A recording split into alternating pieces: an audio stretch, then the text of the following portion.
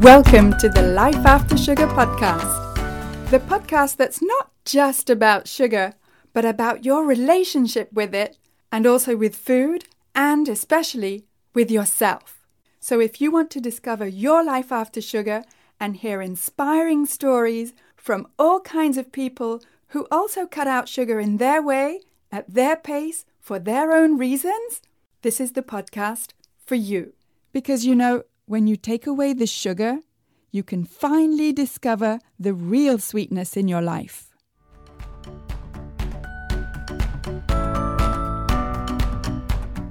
I'm your host, Netta Gorman, and today I'm talking to Colli who has a certain expertise in trauma and self-sabotage.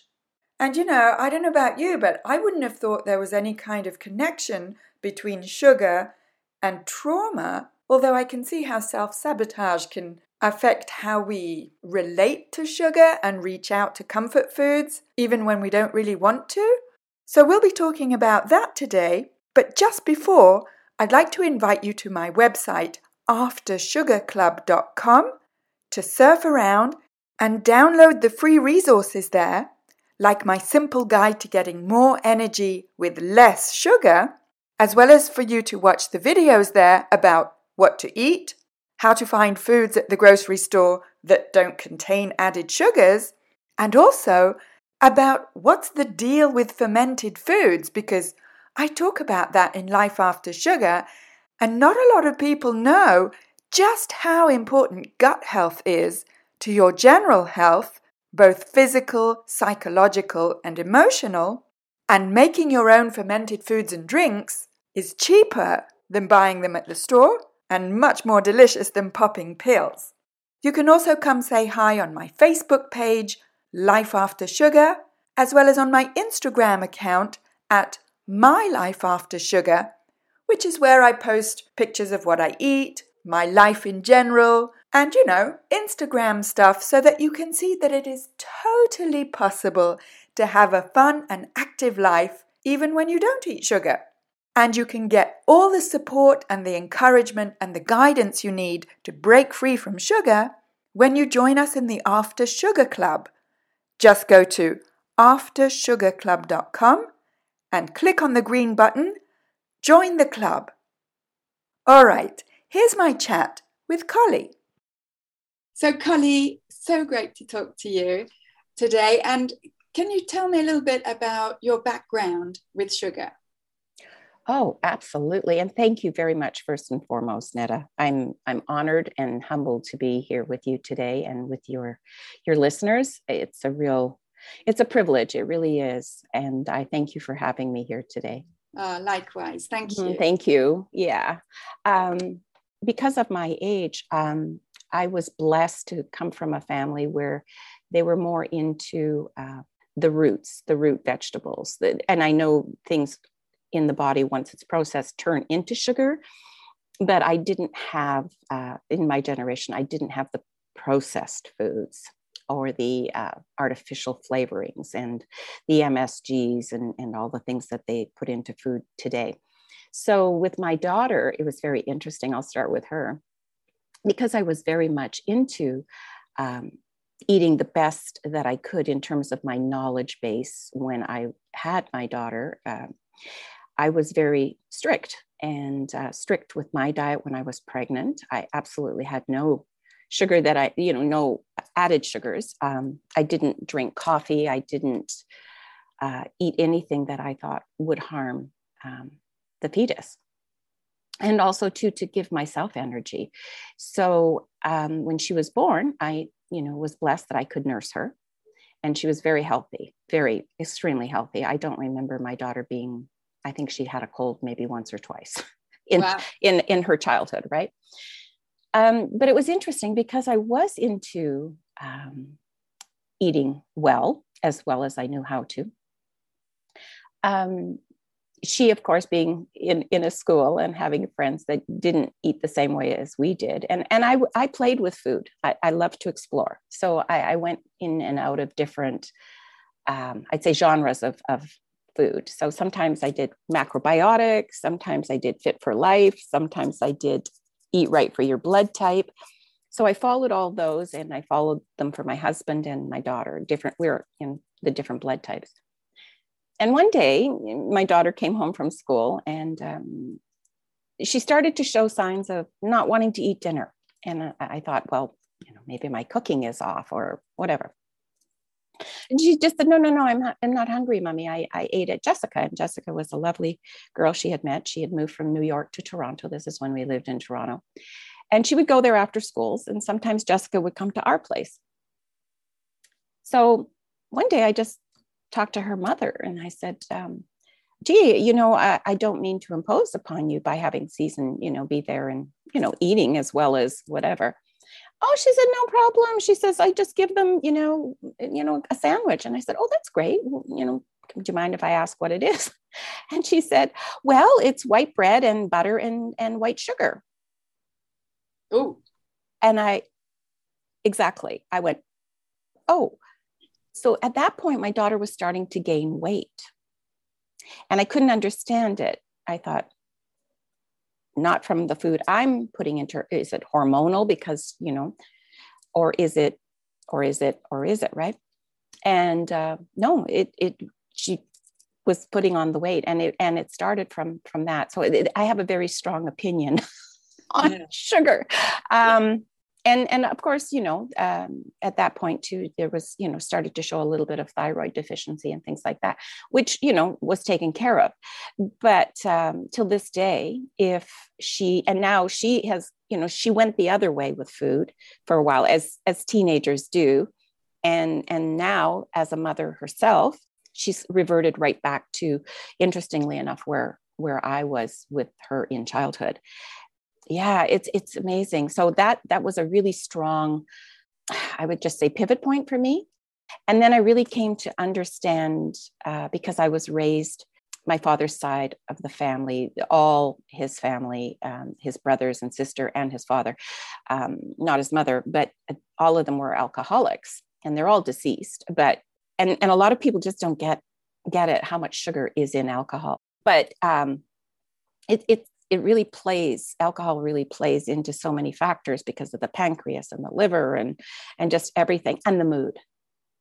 And a lot of times people don't understand the mood. There's your happy drinker, and then there's your angry drinker, right? So the way that the sugar breaks down in the body in alcoholism is very fascinating to me, because I lived it with my dad. I lived it with my ex-husband, and I lived it, we were married for 17 years. And then I was single for a long time. And then I met a gentleman, and he too was an alcoholic in recovery. But then 3 years, or actually 6 years into the relationship, his mother passed away, and he started to use again. And it was like day and night, the person. And finally I just, it caused me to leave. So I don't have much great news for people listening about alcohol, the consumption of sugar. Yeah. Yes, because a lot of people who either follow keto or some other kind of plan will say, well, hard liquor doesn't have carbs or sugar, and so it kind of puts that type of alcohol on. If you're only looking for carbs or sugar, then you can make yourself believe that hard liquor is fine. But wow. Yeah, so but of course hard liquor like gin and whiskey and rum and all those kinds of drinks, I mean, they have 40% alcohol? Mm-hmm. And that type of alcohol is really bad for your liver. Whether or not it has actual residual sugar in it, like right. say wine would have, is kind of a moot point, because it's going to screw up your liver if you drink it. And if you drink it, to a certain level. Right. And for sure. For sure. And I mean, what you're saying, what I'm hearing you say is that it's not just about your liver. It's also, of course, about your mood and how you behave and how you go up and down in your, either happy, then angry, then out of control, and then tired. And Exactly. And then, and then everything happens in a household with, especially with children, I mean, children are so innocent, and they come into this world with the birthright to be healthy. They come into the world and they have their birthright is to be loved and to be healthy. And in that environment, what they're exposed to upon, coming out of the womb, and then that environment sets everything in motion, right? Absolutely. So if they're exposed to mom or dad drinking a lot and fighting, and not even fighting, but the mood swings are, that's one of the things that I really noticed were the mood swings with people that really did a lot. And not even a lot of drinking, just, and my ex-husband right now, for example, is in France, and he's on keto and he's just suffered a stroke. And 2 days later, he was released because they couldn't find anything in his body. So he was released, and then he suffered a heart attack and had 2 heart stents put in, and has to have 2 more. And it's very interesting because a year ago, in talking with him and him talking to my daughter, because they're very close, he had a cardio workout and he was fine. And he's been on keto for just a year now. So he's really ramped up. I'm not aware of exactly what that means in terms of what his diet intake has been. I just know it's high fat, apparently, and lots of whatever. But he drinks wine every day. Yes, I mean there are correlations to go with the steaks. Yeah, well that's right. So there's correlations that can be made between something that you're consuming and heart disease, or what he had, heart attack. But I mean, it has been shown by studies, many studies, that actually it's not saturated fat from steaks or meat that necessarily that affect the heart, but no. It is probably something else. I'm not going to mention the name sugar, because surely it can't be that. Well, no, of course not. It wouldn't be the sugar in the wine. Of course not. But I mean, and then we learn, that, oh, wait a minute, he's also been drinking quite a lot of wine. So it's sort of like, are they blaming the steak, or are they blaming the wine? Or how can we make these kinds of, correlations, causal relationships when it's actually just a correlation? Right. Exactly. Yeah. So it's very interesting how it all plays, right? It really is. And I can't even begin to imagine how much sugar. I mean, I've seen stats on what children are consuming these days with French fries from McDonald's and ketchup and the different additives and just the different condiments. It's mind-blowing, actually. And the cereals. I mean, I don't know how children even learn in school anymore. Not to say anything against teachers, but just what they start their day out with. And some children, don't have the privilege of having adequate nutrition, and parents are doing their best. And sometimes it's just Cheerios, or it's just whatever to get them out the door, right? Yeah. And then, and even school lunches or school breakfasts, that they offer, the breakfast club, I don't know what they're called exactly all over the world, but right, we have them here, and it's basically sugar plus sugar plus sugar plus juice. Right. Exactly. And then sit there quietly and learn. Oh, what do you mean you can't sit quietly? Oh, they must have ADHD, and their learning deficit. And so let's put them into a special learning class to make them feel even better about themselves. And then let's put them on a drug to calm them down. Well, actually, let's put them on speed, because then it drops the cortisol and they will calm down because they have no choice. It's so backward. And yes, it's so traumatizing. And that's where trauma, with children comes in, not just being in an environment that is not conducive and healthy, but, and then they go to school and the environment's not healthy either, because then there's bullying and there's all these things, all these factors, right? Traumatized. And right now with COVID, oh my goodness, trauma is through the roof. Absolutely. Because your field of expertise is in trauma, right? Right.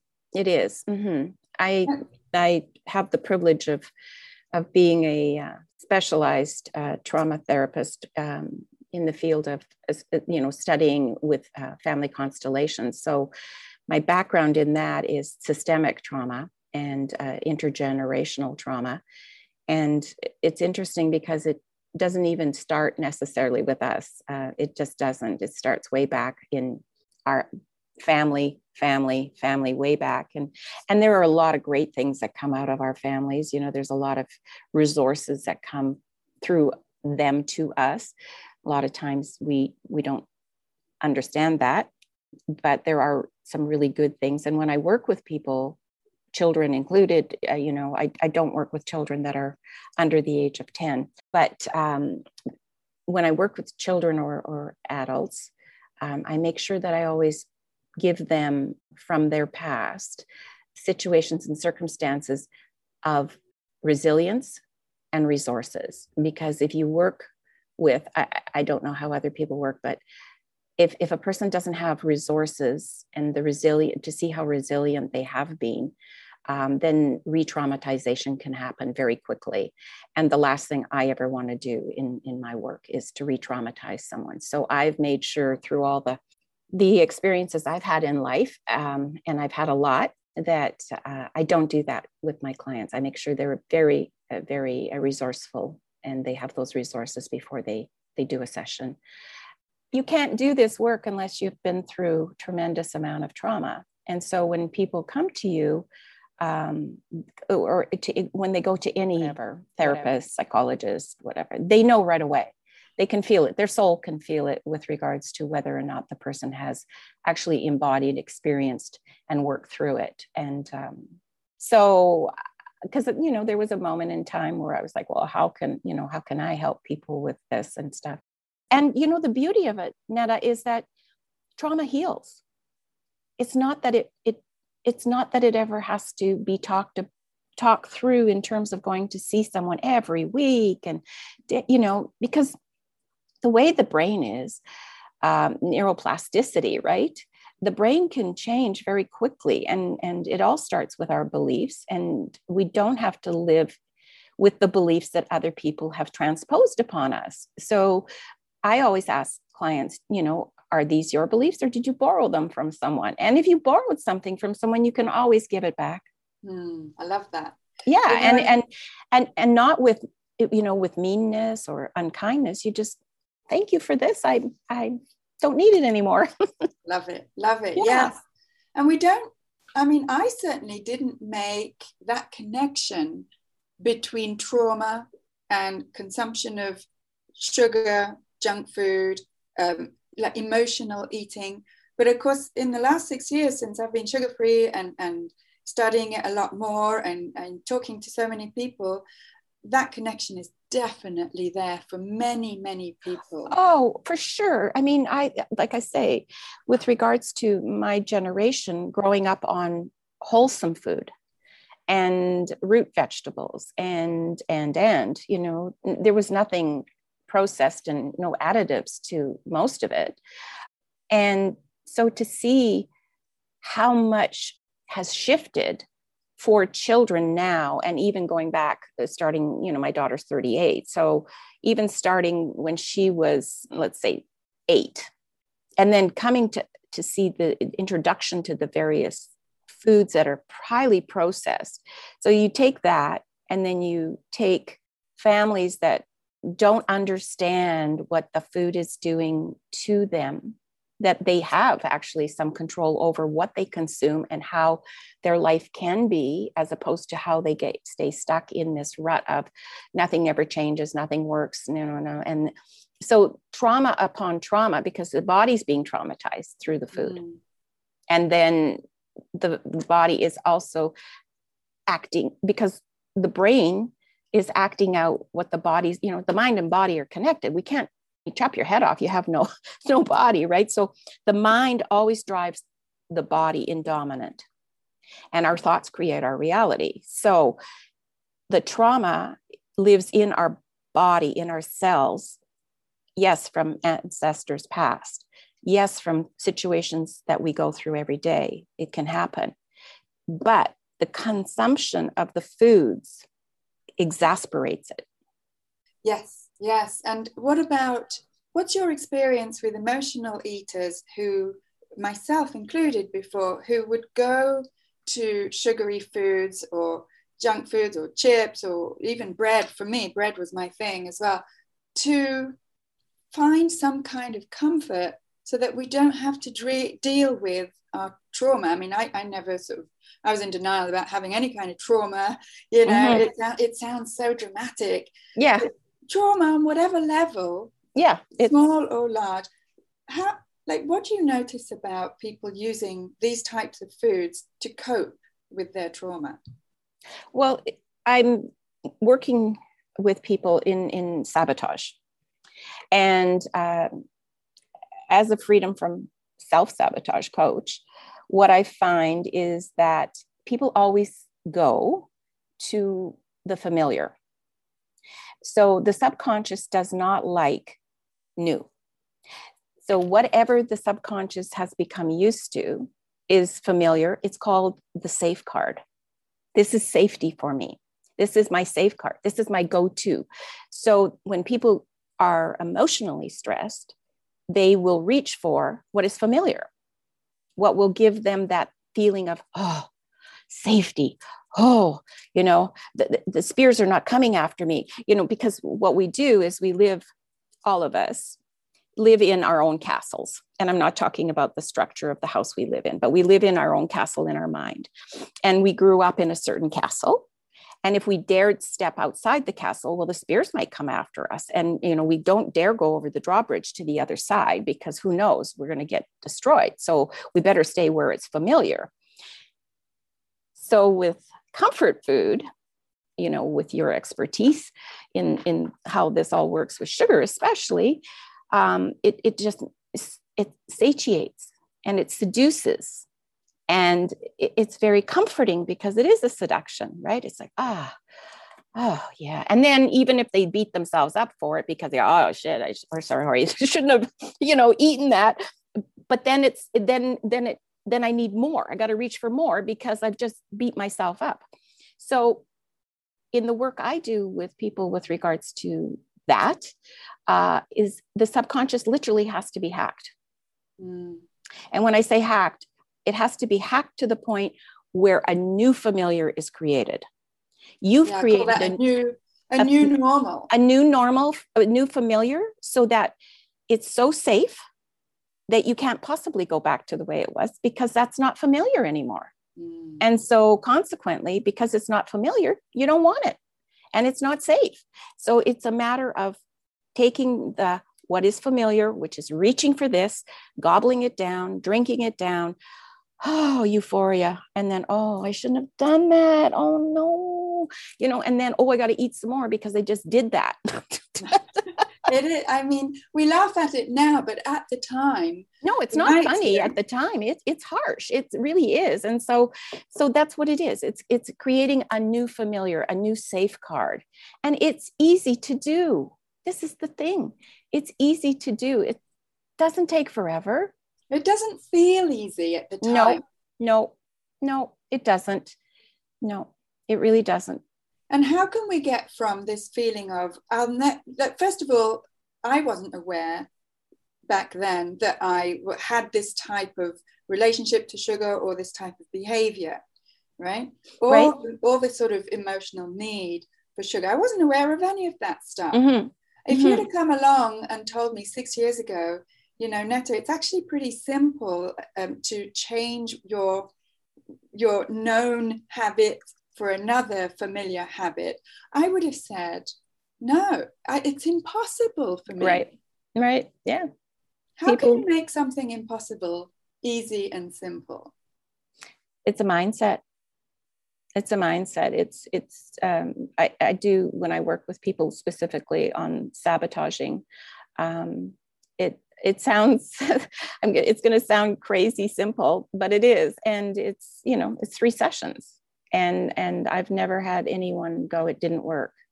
Wow. Believe me, it's not an easy start with me because the questionnaire itself sometimes can take people a month to do because it does go through your foods. It does go through your behaviors. It does go through things.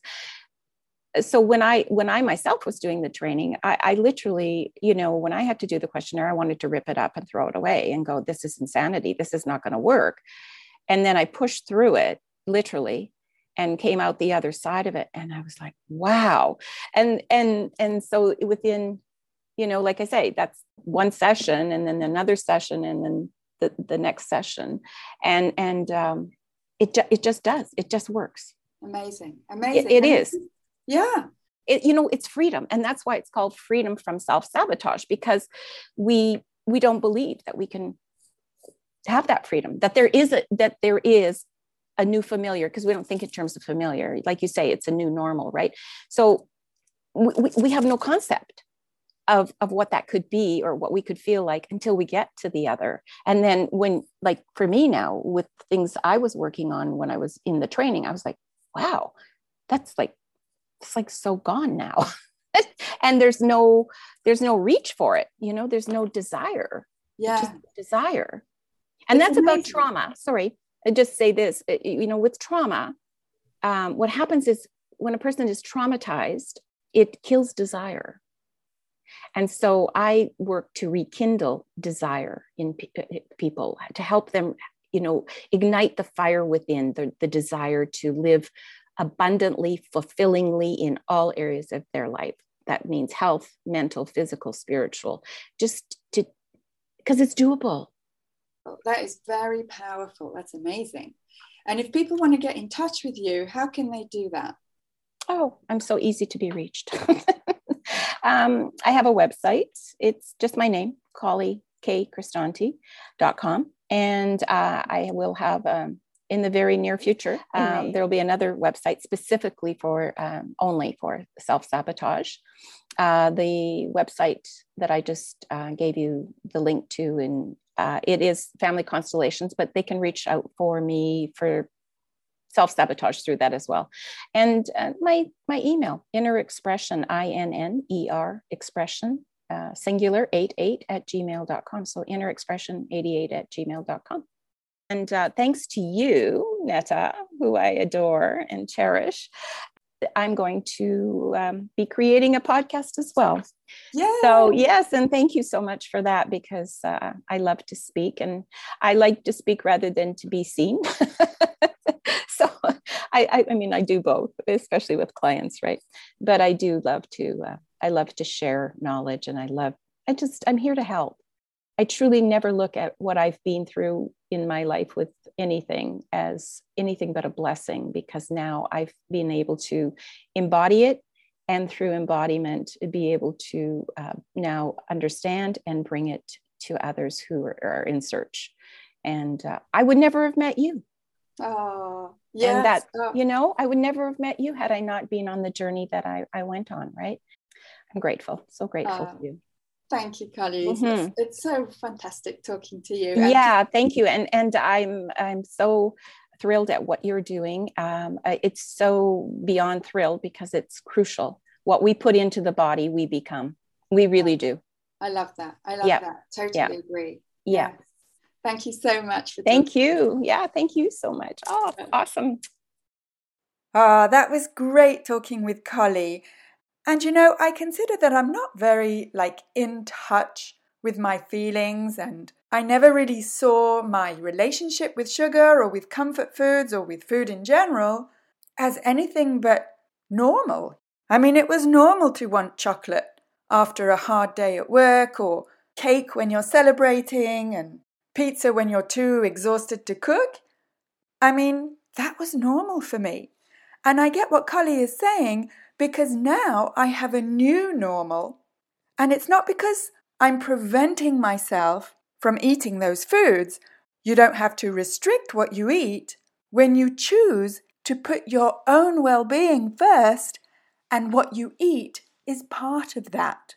So thank goodness that there's people like Colli, and really the approach of life after sugar is to help you get to a place where you don't need or miss sugar anymore, because you just feel good without it.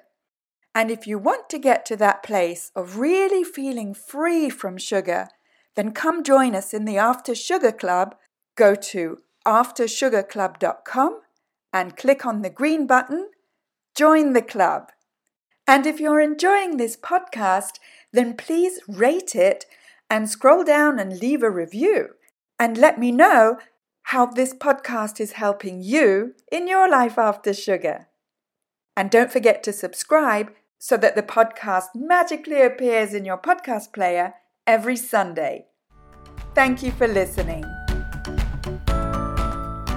That's it for this week. Keep in touch and see you soon for another episode.